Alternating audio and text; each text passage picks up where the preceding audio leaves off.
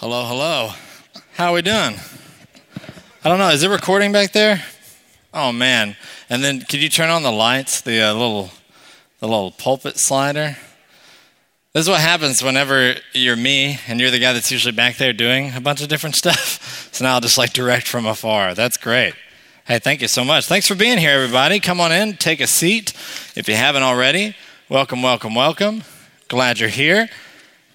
This morning, we are continuing our series in social and political theology. And today, specifically, we are talking about immigration. The fun topic of immigration, giving a theology of immigrations. We had a bunch of fun technical issues this morning, which is why we're starting a little bit late. So, we are talking about immigration this morning, which is kind of fun because it's the least controversial thing we've talked about lately, which is very strange. Typically, immigration is a huge, everybody freaks out about it sort of debate issue, but we just been talking about a lot of fun stuff in here. So it's actually the least controversial thing we've mentioned lately, so it's been a fun semester. But here's what we're going to do today. Really, we're just going to answer two questions. That's all we're doing today. Answering two questions, hopefully from a biblical perspective. And those questions are, what is the most loving way for the government to handle immigrants or immigration? What is the most loving way for a government to handle immigration? That's our first question. And number two, what is the most loving way for Christians to treat immigrants? Okay, we want to walk away with a good theology that helps us, something that we can actually apply as Christians in order to know how we ought to, biblically speaking, treat the sojourner among us. So I'm going to pray. I'm going to pray that like manna from heaven, the notes just fall into your laps, and then we'll continue. So God, thank you for your grace to us. Thank you for who you are. Thank you for loving us. I pray, Lord, as we just talk about a lot of difficult things, Lord, that it wouldn't be controversy for controversy's sake. We wouldn't just get excited about what's controversial, but instead we would get excited about obeying you. Lord, the church is called to make disciples of all nations. I pray that we would indeed do that, and teaching all nations to obey everything that Christ has commanded. And so that's what we're trying to do this morning, and I pray that we would indeed submit to your authority, Lord, that we would obey, and Lord, that you would help us because we need your grace. It's in Christ's name that we pray. Amen. Okay, so let's get started quickly with just a quick definition, a quick understanding of immigration. What exactly are we talking about when we talk about immigration? And that is the act or the process. I should have put this on your notes, but a lot of you still don't have the notes, so it doesn't even matter. It is the act or the process of traveling to a country for the purpose of long-term or permanent settlement or residence. It's the process of traveling from one country to another in order to settle there permanently. Okay? That is what immigration is. And so it's not just someone moving from one place to the other. You know, if I move from that side of the room to the other side of the room, I'm not immigrating. Or if I go to the grocery store, are any of you still going to the grocery store, actually walking through the aisles like peasants? You can get curbside pickup now. You don't have to get out of your car. It's amazing. But that's not immigration. You know, immigration is where you're leaving your home country, your country of origin, or leaving a certain country that you've been a citizen or been a part of, and you're joining a new country and you're residing there somewhat permanently. And in this, immigration, something we don't really understand or we don't really think about is that immigration is an exchange. It's a social exchange, and it's an agreement between two parties. And those parties are an immigrant, an individual, and a nation, a government. All right? So we're not involved in the immigration agreement as citizens of the nation. It's actually just an agreement between an individual who's wanting to immigrate to the country and the government. That's where the agreement exists. And it's an exchange of resources. And so what the immigrant will do is lay down certain rights, certain resources, may even have to pay some money for applications, have to foot the bill, have to get over here, and sort of lay down some of his rights for the sake of, or for the opportunity to be a part of a country. And that country is going to bring in this individual, and they're going to give that individual certain civil opportunities. And so a great example is this individual is going to come into the United States, and they are agreeing to work, to make money, to consume products in the marketplace, and then pay taxes. That's their part of the deal. They're part of the bargain. And then the United States or whatever government is offering to offer them protection from foreign invaders. They're offering easy access to a great economic system and a labor market, healthcare opportunities. And so it's a social exchange where each party is actually giving up a little bit of what it'd rather just like to keep to itself for the sake of a better deal for everyone. Okay? And so I just say that to help us see that immigration always costs something. Immigration costs everybody. It's something that costs something. That's how it works. So whether you're reading immigration in the Bible or you're reading about immigration in today's politics in the U.S., there's no such thing as an exchangeless immigration process. There's always a bill that has to be paid, and that's how immigration has always worked. Okay? So that's just going to lay our foundation so we could talk about immigration. Now, I want to talk about how a government, this is sort of really what we're going to focus on today. I want to talk about how a government ought to, what's the word I'm looking for? Handle immigration. And I think that this is strange whenever you get online, especially on Twitter, and you start seeing how Christians will answer this question. It becomes very, very quickly you'll recognize that they're not being informed by the Bible. Or at least seems that way, because the things that they'll mention, the suggestions they'll offer are not necessarily drawn from the Bible. And there was a really interesting study that Lifeway, who's like the Baptist, I don't even know what you call it, the Baptist magazine publisher, I almost called it the Baptist Watchtower, like Jehovah's Witnesses. I shouldn't say that, but kind of, okay?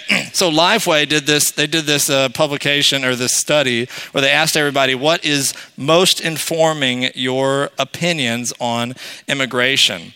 And 12% of participants said the Bible.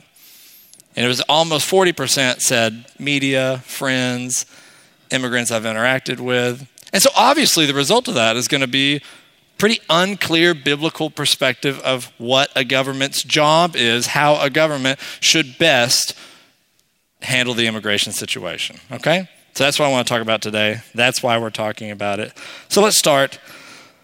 What is the most loving way for the government to handle immigration? Number one, should protect the welfare of its citizens, okay?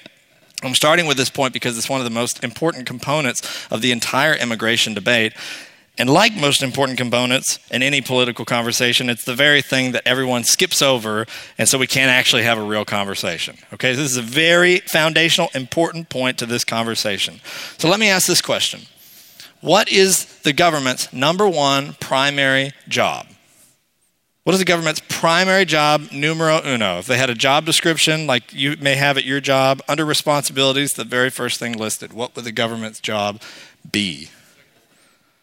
Oh, wow, we had a couple of them. That's great. Basically, it's to protect the welfare of its citizens. And so we're going to talk in a second about how protecting the border is a component of that, and how exercising justice is a component of that, protecting the welfare of its citizens. And how you answer this question, it determines where you're going to fall in the immigration debate. How you answer this question, how you understand what the government's number one job is, will typically, you'll kind of just follow that line into a certain side of this debate. So some will say the government's primary job is to make the world a better place, okay? To use our wealth as a nation to bless other nations. That sounds great, very Abrahamic.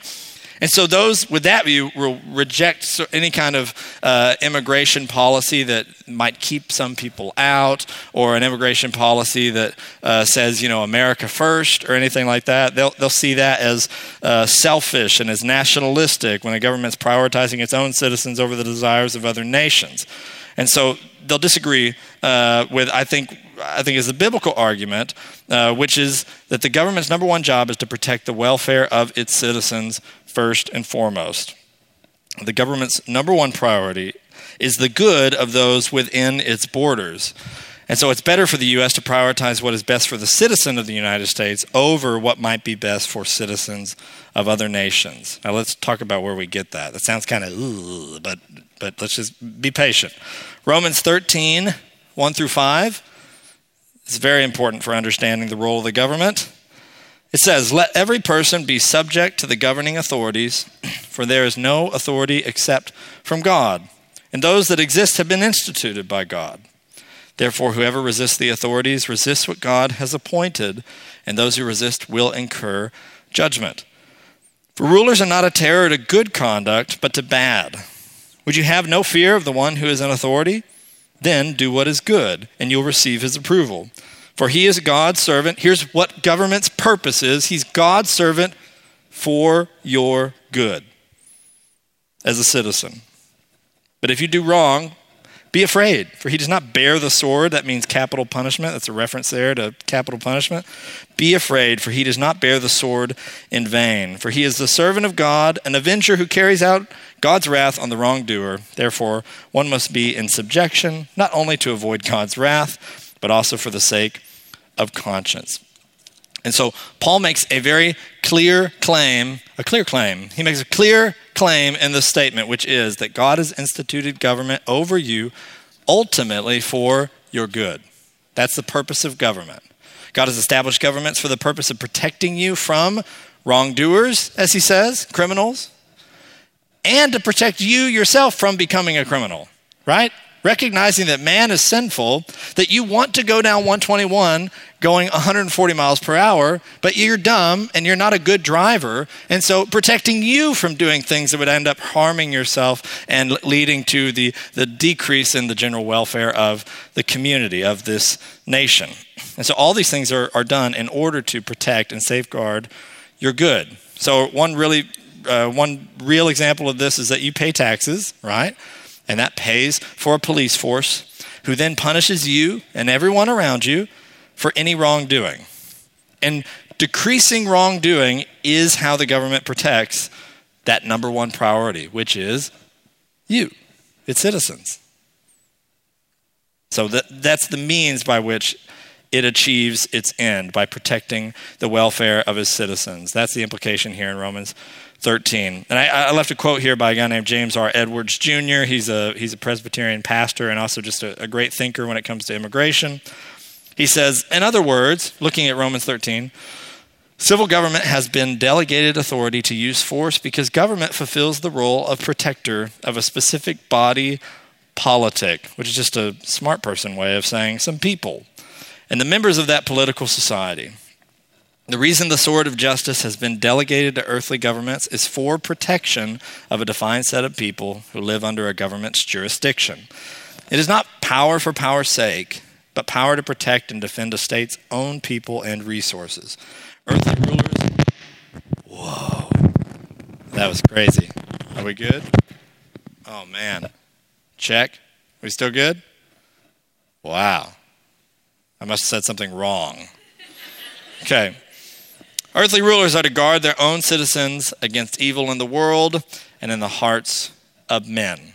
Okay, so to answer the question, what is the most loving way for the government to handle immigration? It's to function as it was meant to function, by protecting the welfare of its citizens. But what about the welfare of the people that are trying to come into the country? What about the welfare of the people who long to be citizens in the U.S.? Doesn't their welfare matter as well? It's a great question. I'm glad you asked that. But here's what you have to realize. First, in the eyes of the government, their welfare does not matter enough to compromise the welfare of its own citizen, to forsake the job that it has been given by God to do, protect its own citizens. And if a government is quick to compromise its citizens' welfare, then it's actually failing to do what governments are created to do. That's bad. And also we want to recognize that often the reason people are leaving their nations and wanting to move to the United States is because the government of their home country did not do a good job protecting the welfare of its citizens, crippling the economy, leading to an increase in crime or violence. So if a government doesn't first establish its priority, then adding individuals to a list of citizens whose good and welfare is already neglected is incredibly unloving. Only after a nation prioritizes the good of its own citizens can it begin to consider how to lovingly accept new members into the protection of its borders. Okay. Now, speaking of borders, this next point really follows the first. The most loving way for the government to handle immigration is to protect and enforce the border. And here's what I mean by that, okay? Before you start saying, the wall, just calm down. The degree to which a government protects its border illustrates the degree to which it's committed to protecting the welfare of its citizens. Okay, you see how those kind of go hand in hand? Therefore, a nation ought to protect its border and certainly not apologize for doing so, right? National borders or boundaries are just this natural consequence of the call given to governments to protect their citizens. So governments need to know who they're accountable for, who they're supposed to be protecting, and who they're not supposed to be protecting, who's outside their sovereignty. So this is where the idea of jurisdiction comes in. The extent of a government's rule is determined by the extent of its border. Otherwise, how do you know which nation is responsible for protecting which citizens? Let's say, if a foreign invader wants to blow up your house, how do you figure out who it is that's going to provide you with protection? Who's going to help you? Who's going to defend you, protect the welfare of your citizenry? You'll say, well, I'm in the United States, so of course they will. Well, great. How do you know you're in the United States? How do you know you're not outside of the United States? That's what a border is. It's a nation saying, we exist to protect the welfare of everyone who lives within this area, and only that which will contribute to the good of these people in this area can actually come in. So really, our first and second points go hand in hand, like love and marriage. You can't have one without the beautiful. And just like how we saw that governments are established by God, so are the boundaries of their rule. Check out Acts 17:26 through 27. And he, being God, he made from one man every nation of mankind to live on all the face of the earth, having determined allotted periods and the boundaries of their dwelling place, the borders of their dwelling place, that they should seek God and perhaps feel their way toward him and find him. So this says that God has for all of time, says that explicitly, determined the extent of the rule of nations, both chronologically and geographically. He's determined the lifespan of the United States. He knows the day that the United States is going to be kaput. It's going to have this Rome fall. He knows exactly when that's going to happen, if it is going to happen. And he's sovereign over our dwelling place. He's sovereign over our border in the year 2020, this amazing year that it's been. So God has determined the boundaries of the nations. And so to say that borders are somehow inherently evil, like I've seen several Christians say in recent days, is inaccurate at best, but unbiblical at worst. They're not evil. God so supports the establishment and enforcement of borders that the Old Testament is full of commands against ignoring national border lines. Explicit condemnations not to ignore boundary lines between nations. Or even worse, those who would move a boundary line in order to give themselves an advantage or to make life better for themselves at the cost of their neighbor.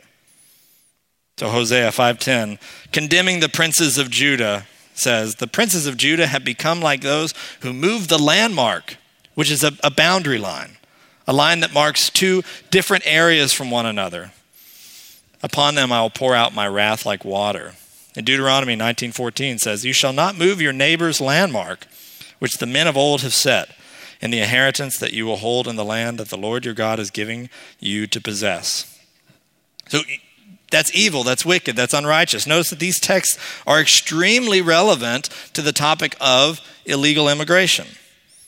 To enter a country illegally is essentially to move the boundary line of your inheritance.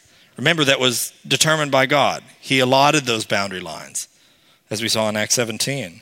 It's to cheat your way into inheriting what has not been given to you, and the scriptures would call that wicked and unrighteous.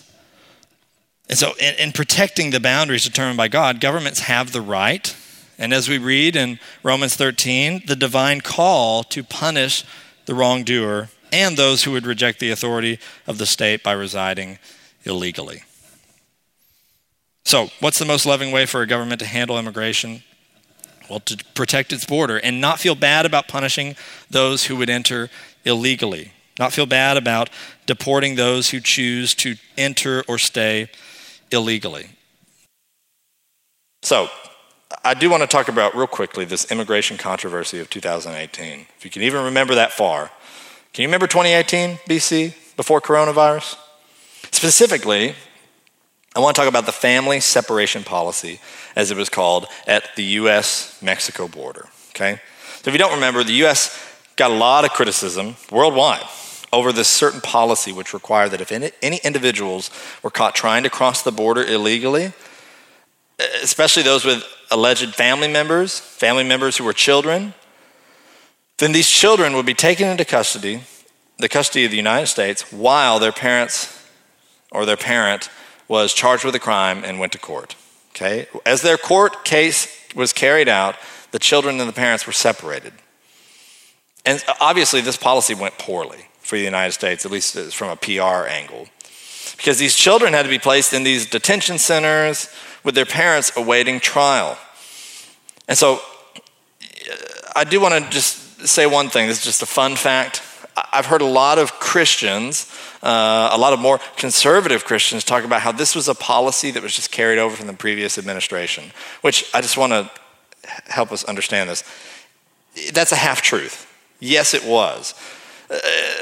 Part of it is that from the previous administration, anyone who entered the country illegally and was charged with a crime would be separated from their children, because that's how it works in the United States. If you commit a crime, you lose access to, or you lose certain freedoms, including the freedom to live with your children, right? Anyone who commits a crime, they get put in jail, and by default, that means your children are separated from you.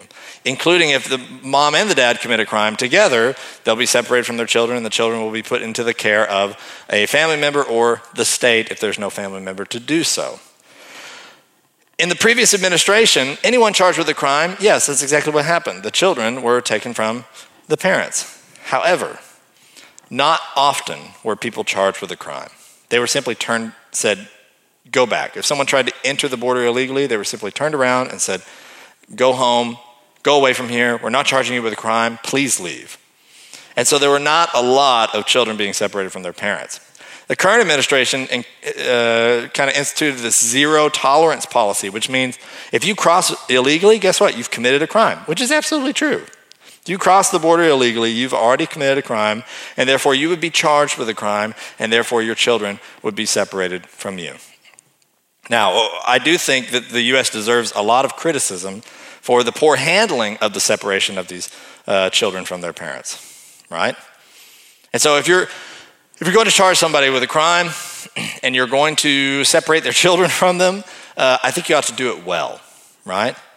But at the same time, it is true that if you commit a crime, you do not get to retain the rights of having your children stay with you, especially when you're doing so in a country that is not your own. Especially when you're doing so in a country where you may. It's not a good game. I used to have an uncle who would say it's like high-fiving a hornet, which means that sounds like a good idea. It sounds kind of cool. It sounds like a great choice. It sounds like there might be some cool benefits. However, the risks way outweigh the benefits. So, does the government have a right to prosecute wrongdoers? Absolutely. Were those crossing the border wrongdoers? Absolutely. When the state with any other crime and you're put in jail, you're charged with a crime and you're awaiting your court case, do they separate your children from you? Absolutely. And so why would it be any different in this context? But I would also say, if you're going to enforce that policy, you better do a good job taking care of the kids. A fun update, now they will detain you with your family if the only crime charged against you is illegal border crossing. And so they'll do that while you await your charges, while you await your court case, and before they deport you and send you back where you came from. Okay, so we talk a lot of stuff there. But just the note, don't try to illegally enter a foreign nation. Please. Don't do that because it's not worth it. Number 3, the most loving way for the government to handle immigration is to accept an appropriate number of appropriate applicants. Okay, a lot of appropriateness, and we got to spend a little time here. Is it wrong for a government to tell some people, we don't want you here, and other people, yes, you're welcome here, based on certain qualifications? Is that necessarily wrong?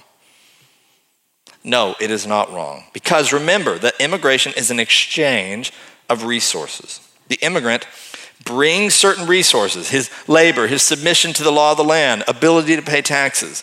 And the government offers in exchange for those resources the benefit of police force, national defense, access to a good economy with opportunities to work and even advance for some upward mobility in your employment, etc.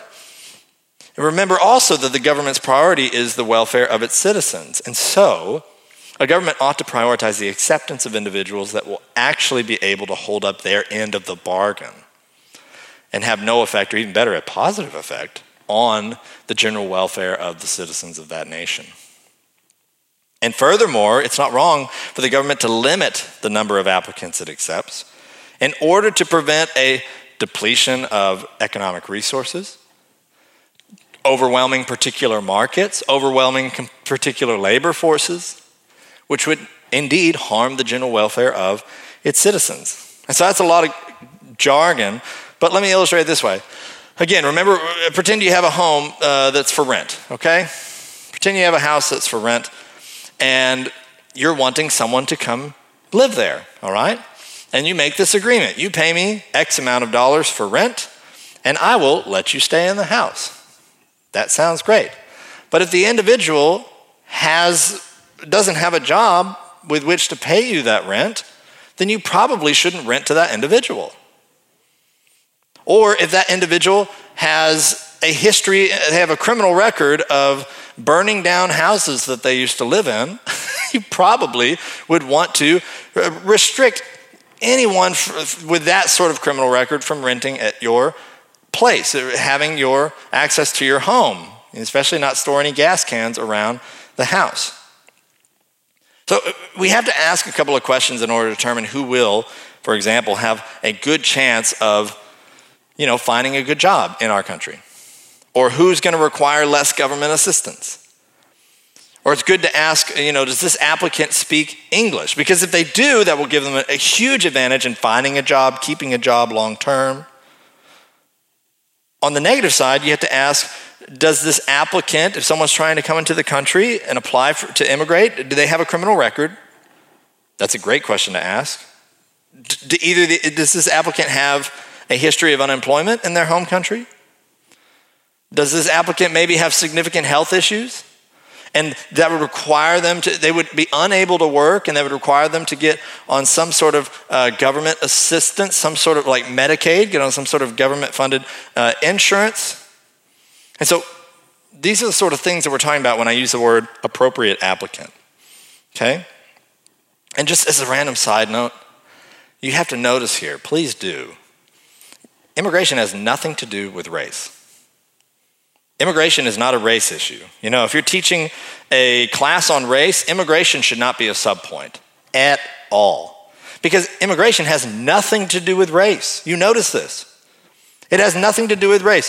When you choose to accept an individual and reject another individual, in the United States at least, that is never a question of race. It is purely a question of this social agreement, this economic exchange. Will this person be a positive, especially regarding economic resources, will they be a positive addition that affects the general welfare of the citizens of this nation, for the good of the people of this nation?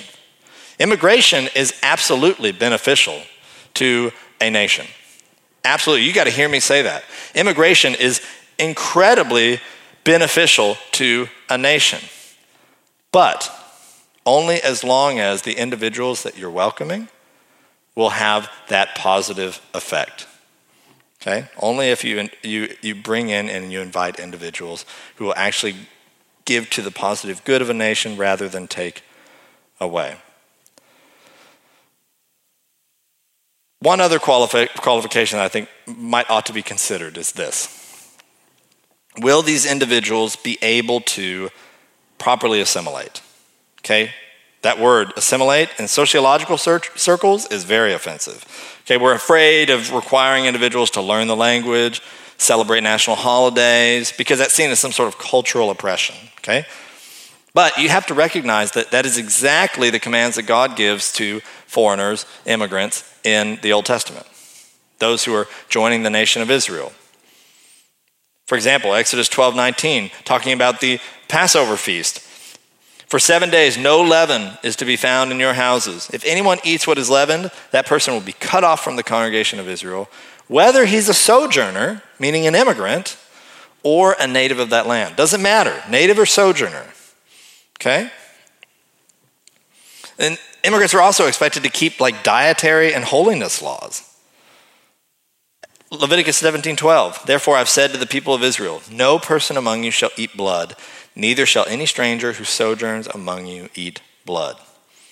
Leviticus 17:15, every person who eats what dies of itself or what is torn by beasts, whether he's a native or a sojourner, doesn't matter, shall wash his clothes and bathe himself in water and be unclean until the evening. Then he shall be clean. And then Leviticus 18:26, but you shall keep my statutes and my rules and do none of these abominations. He's just talked about a bunch and he's just summarizing that. Do none of these abominations, either the native or the stranger, the foreigner who sojourns among you. So it seems at the very least it's not evil for a government to encourage or mandate assimilation. Okay, it actually helps to unify the immigrant with the citizens.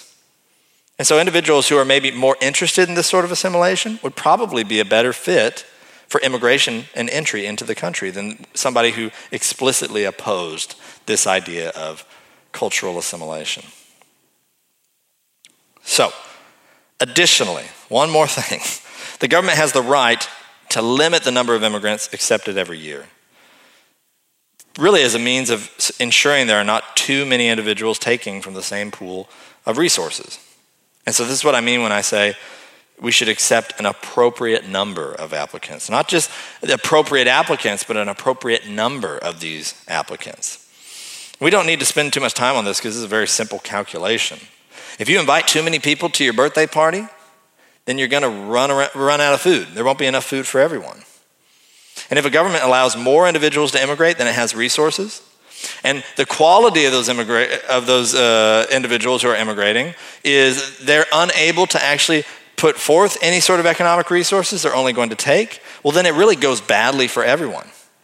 Because accepting too many, the economy or certain jobs are overwhelmed, there's this undersupply of money to pay people, but an oversupply of workers, it goes badly. So the most loving way for a government to handle immigration is to limit how many immigrants are allowed in and ensure that there are enough resources to go around so that the welfare of those living within the nation's borders remains protected. So, for example, the U.S., we have about 47 million immigrants, which is pretty cool. We have 47 million immigrants living in the U.S., and according to the National Academy of Sciences, on average, each immigrant costs his or her state and local governments $1,600 more a year in expenditures than he or she contributes in revenues, which, by the way, is a total of $75.2 billion per year lost from our budget. Okay, that's $1 trillion every 13 years. Okay, that's 3 Jeff Bezoses. Okay, that is a lot of resources. And so maybe this sounds too mathematical, but once again, if you have this rent house and rent is, $1,000, but every single month, the individual who's living in your rent house cost you $1,600, actually it would be $2,600 because they're not paying their rent, and you're actually having to pay $1,600 a month just to repair everything in your house. That is not a great individual to have in your rent house. That's not going to work out for you long term. You're eventually going to have to sell the house. It's going to be in worse condition. Especially if you think of it from the lens of, let's imagine the United States is a parent. And you can adopt as many children, and you ought to adopt as many children as you are able to adopt. However, once you begin ending every single month with a $1,600 deficit, with no way of of getting that money back, you have to recognize humbly that you do not have the resources in order to keep adopting children. And it's going to lead to you caring very poorly for the individuals you're adopting, caring very poorly about your current children, rather than the ones that you're adding to your household. And eventually you yourself are going to run out of resources. You'll lose your house. You'll not be able to put food on the table, and you will be neglecting the very thing that God has put you over to protect your family.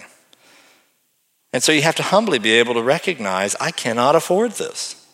I cannot afford to adopt another child, because all of them would suffer if I continued to have such a deficit. And so what I'm saying is, when the government exists to protect the welfare of its citizens, which includes its economy, it's important to prioritize an acceptance of immigrants that will benefit the nation rather than exhaust its resources. And so the most loving way for the government to treat immigrants would be to ensure those individuals will actually be able to succeed long-term in the U.S.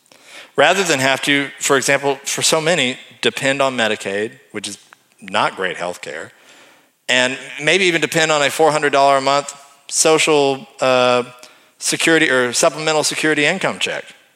I worked for a Medicaid-funded mental health facility when Kelsey and I were living in Corpus Christi, and I worked with individuals receiving care for major depressive disorder, bipolar disorder, schizophrenia, addiction to every kind of substance you can imagine. It was a real fun place.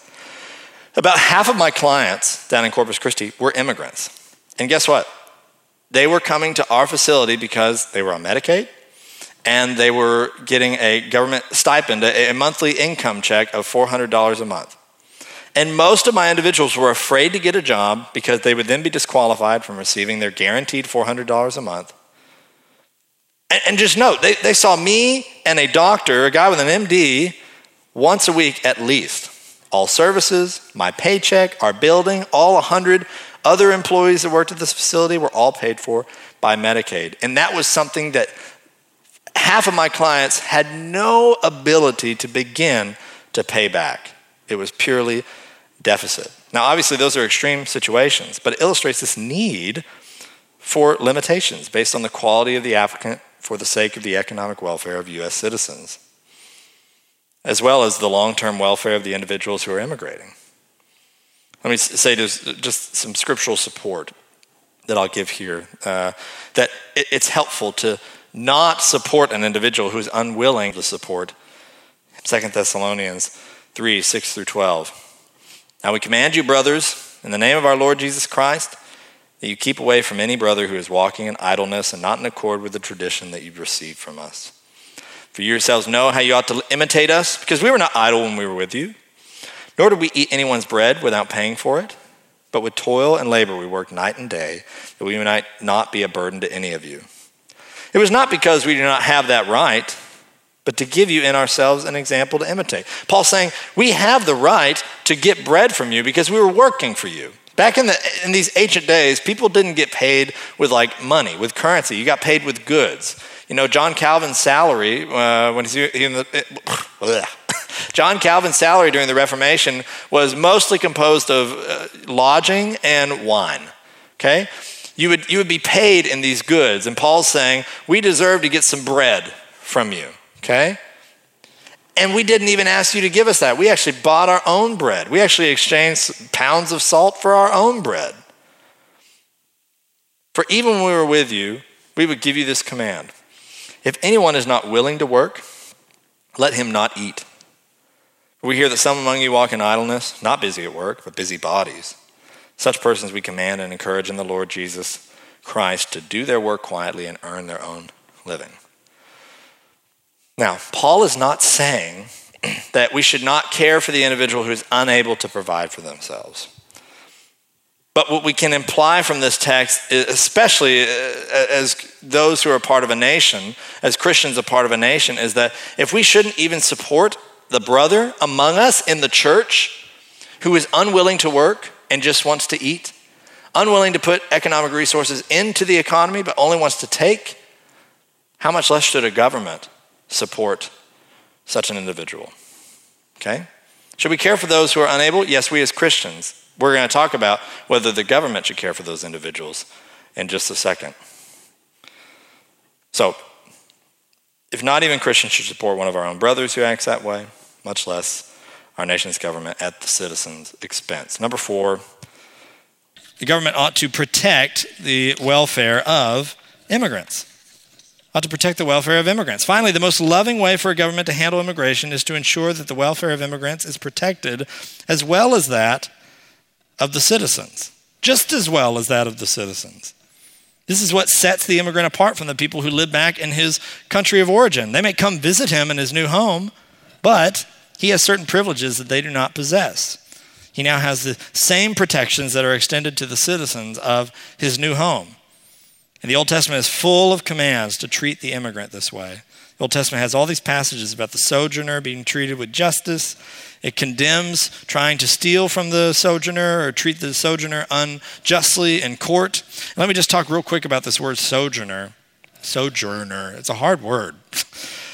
When you read that word in your Bible, don't think illegal immigration, because that is not what that word is referring to. It never means that. The ancient civilizations don't really have a classification for a legal immigrant, because if you entered somebody's land without telling anybody and they just saw some random guy pop out, say, hey, I'm here and I'm living here, they're probably going to kill you, okay? There's no such thing as illegal immigration in the ancient world, and if there is, it doesn't last very long, okay? So don't do what Russell Moore, a prominent leader in the SBC a few years ago, did when he said that Jesus was actually an undocumented immigrant when he went to Egypt with his parents, even though Egypt was a part of the Roman Empire, so that whole argument was weird to begin with. But that Jesus was somehow an undocumented immigrant, and therefore the church should care for undocumented immigrants. That was Russell Moore's argument. And we don't make that argument based on these sojourner texts. So we'll talk about more of that in a second. But when you read the word sojourner in your Bible, you should read it as authorized alien or an authorized immigrant. Basically someone who's filled out some sort of paperwork, made some sort of social agreement, not some random undocumented person. Leviticus 19:34 says, you shall treat the stranger who sojourns with you as the native among you, and you shall love him as yourself, for you were strangers in the land of Egypt. I am the Lord your God, which is God's way of saying, you better do this. Listen, I am God, do what I say. Deuteronomy 29:19. Cursed be anyone who perverts the justice due to the sojourner, the fatherless and the widow. And all the people shall say, amen, which is all the people saying, we'll totally do that. We won't disobey, we promise. And finally, Exodus 22:29. The people of the land have practiced extortion and committed robbery. They have oppressed the poor and needy and have extorted from the sojourner without justice, is how God is condemning his people for not treating the sojourner fairly. So once the government adopts an individual into its borders, that individual should be protected as if they are a citizen. That's the implication of these texts. If some foreign nation invades but only attacks like the immigrants' homes, the nation doesn't go like, oh, phew, it's just immigrants. We don't have to do anything. No retaliation necessary. No, that would be evil. That would be wicked. They should receive the same exact protections, and the U.S. ought to respond as if its own citizens were attacked. And again, that's the government's promise in this social exchange that is immigration. The individual gives certain resources, and the government ought to then protect the welfare of that immigrant in the same way that its whole job is to protect the welfare of its citizens. Now, how should we as Christians, what is the most loving way for Christians to treat the immigrants? And this section will just be a little bit faster because you mostly agree with these things already. You may not agree with the things I already said, but now you'll probably agree with what I'm about to say, so I don't have to spend as much time on it. Number one, Christians should welcome all nations. Christians should give to those in need among us, and we should submit to the governing authorities. So here's one thing you need to know before we go any further. Notice that all we've talked about so far, you're probably sick of me saying it, is how the government's job is to protect the welfare of its citizens, right? You've heard me say that like 100 times. Which involves punishing the wrongdoer, making sure the economy is in a good place, all these things. These are all acts typically categorized as justice. The government does justice, maintaining a just society. And these are the things usually done best by the government. Where the government is limited is in doing acts of mercy. The government's great at justice, not so great at mercy. And so the work of mercy is primarily something to be carried out by individuals. Mercy is something given to individuals to carry out rather than the government, because it's just not the government's role, okay? For example, imagine somebody burns your house down. You as an individual have an opportunity to show mercy and forgive that person completely for burning down your house. And that would be an act of mercy. Now imagine somebody burns down your house and the government forces you to forgive that person. That's not very merciful anymore, is it? That's coercive. That's evil. That's wicked. That's not justice. And so justice is something reserved for the government often, and mercy is something given to the individuals. So with that being said, we need to say, when we say things like, we ought to be loving the immigrant, and we should be giving food to immigrants because of what Leviticus 19 says, or we should give money to immigrants, we need to be clear that we are not talking about the United States government. That's not the we in that sentence. We should be loving the immigrant. Well, yes, but in a way that only individuals can. But the United States should not be compelling individuals to love immigrants in a certain way. The United States should not be compelling the United States citizens to love immigrants by paying for their abortions. You see how that act of mercy doesn't really line up with our definition of mercy? So it's very bad when the government does the mercy. It's better for the individuals to do the mercy. And so all of the immigration quotes from the Old Testament that people tend to reference when talking about the immigration debate, like how we should leave extras from our harvest in the vine press for the immigrant, these texts are all commands that are actually given to individual believers rather than some sort of tax or some sort of public policy. So it's important to recognize that the work for caring for the poor and the widowed and the orphan or the immigrant is distinctly the work of individuals and not something meant to be driven by our government.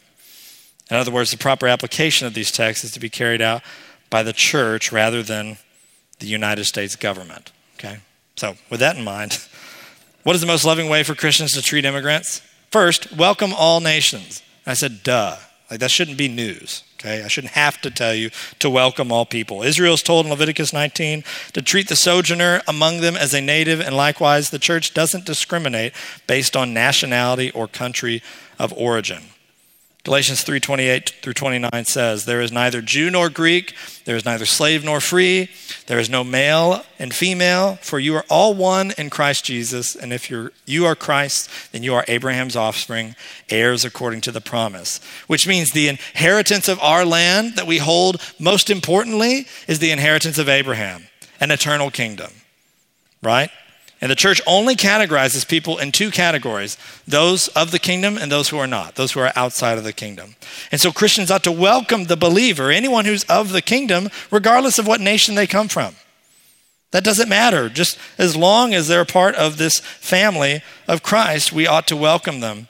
But Christians should also welcome the unbelieving immigrant as well.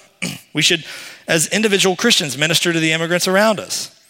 So I'm not saying you have to be ministering to immigrants to be faithful. I'm not saying that you have to go find some immigrants to be ministering to. But as you work with immigrants day in and day out, or you have someone you work with in your office, you live next door to an immigrant, there should be no reason that you treat that individual or family any differently than you would treat any other neighbor that you're ministering to. Number 2, we ought to give to those in need among you. This is the actual application of Leviticus 19 or texts like Matthew 25 talking about the least of these. This is the actual application. The text that people reference in support of having open border policies, this is how you actually apply those texts, by giving to those in need among you. So let's just look at one of the most popular texts real quick, cited to support letting illegal immigrants remain in the country without any consequences. And that is Matthew 25, 31 through 46, which says, when the Son of Man comes in his glory and all the angels with him, he will sit on his glorious throne. Before him will be gathered all the nations. He will separate people one from another as a shepherd separates the sheep from goats. And he will place the sheep on his right, but the goats on the left. Notice as he tells this story, you can see these categories developing, and it's like he's pointing. He says, they're going to go over here to the right, and they're going to go here to the left. I picture Jesus talking with his hands, okay? And the king will say to those on his right, come, you who are blessed by my Father, inherit the kingdom prepared for you from the foundation of the world. For I was hungry, and you gave me food. I was thirsty, and you gave me drink. I was a stranger, a foreigner, and you welcomed me. I was naked, and you clothed me. I was sick, and you visited me. I was in prison, and you came to me. And then the righteous, meaning believers, the church, that's who he's talking to, the righteous, they'll answer him saying, Lord, when did we see you hungry and feed you, or thirsty and give you drink? And when did we see you a stranger and welcome you, or naked and clothe you? And when did we see you sick or in prison and visit you? And the king will answer them, this is very important. He'll say, truly I say to you, as you did it to one of the least of these, my brothers. Who is he pointing to when he says the least of these, my brothers? He's been pointing to the right and to the left, and now he calls out a specific group. He says that you've done the least of these, and he points to somebody. Who's he pointing to? He's pointing to those on his right, and the least of these from among them. That's who he's pointing to. The least of these, and he makes that explicit, my brothers. The least of these, my brothers, you did it to me. You'll notice something absent when he talks to the cursed. Then he'll say to those on his left, depart from me, you cursed, into the eternal fire prepared for the devil and his angels. What a happy text. For I was hungry, and you gave me no food. I was thirsty, you gave me no drink. I was a stranger, and you did not welcome me. I love how I'm pointing at Zach as I say this. Naked, and you did not clothe me. Sick and in prison, you did not visit me. Then they will answer, Lord, when did we see you hungry or thirsty or a stranger or naked or sick or in prison and did not minister to you? Then he'll answer them saying, truly I say to you, as you did not do it to one of the least of these. He's no longer talking to his brothers. He points back. You didn't do it to the least of these over here on my right. You did not do it to me. And these will go away into eternal punishment, but the righteous into eternal life. So Jesus is specifically commanding believers to care for the immigrant, the poor, the thirsty, but saying first and foremost to care for the least of these within the church. That's what Jesus is saying. This is a whole other topic. We can do a whole theological equipping class on this. But here's my point. You are obligated to care for the immigrant among you. You're not obligated to buy lunch for any immigrant. No, I don't think that's true, but you're obligated to support the immigrant in need that is a part of your church family here at Parkway. Absolutely. Because immigration can be hard. It can be extremely expensive. It can be extremely difficult to find a job. It can be extremely difficult to learn a new language that you have no interaction with prior to moving here. And so I think Jesus is referring to this church when he says that we ought to care for the least of these. And he's referring to those among us here in our church who are immigrants, that we should care for those individuals first. And once we've cared for those individuals, then we can go care for the unbeliever immigrant who lives next door to us, who's in our office place, wherever that may be. Number 3, submit to the governing authorities. Okay, right back where we started. Romans 13, 1-5. The job of the government is to protect our good, but notice also in Romans 13 that it is the job of the Christian and any citizen to submit to the government insofar as we're not asked to sin. So the most unloving thing you could ever do is to encourage someone to disobey God. That is the most unloving thing you can ever do, encouraging someone to disobey God. And notice that what a lot of Christians will say in regard to illegal immigration, for example, sounds a lot like what the serpent said to Eve in the garden. Did God really say, submit to the governing authorities? You don't have to do that. It's fine. Look at the cost. If you don't submit to the governing authorities, you're a legal immigrant, you might get deported. You might get put in jail and then deported. It might go really badly for your family. It might not be a good thing for you. And so the good thing is to disobey God's word. Make your own way. Choose your own law. Make your own rules and submit to those rather than the governing authority of the land and therefore the sovereignty and authority of God who has commanded that you submit to the governing authorities over you. That's the most unloving thing you could do. Which means, what if we learned here that somebody came to Parkway, joined our membership, and they were actually an illegal immigrant, undocumented immigrant? What if we learned that someone here is overstaying their visa? I believe that we ought to have a conversation with them.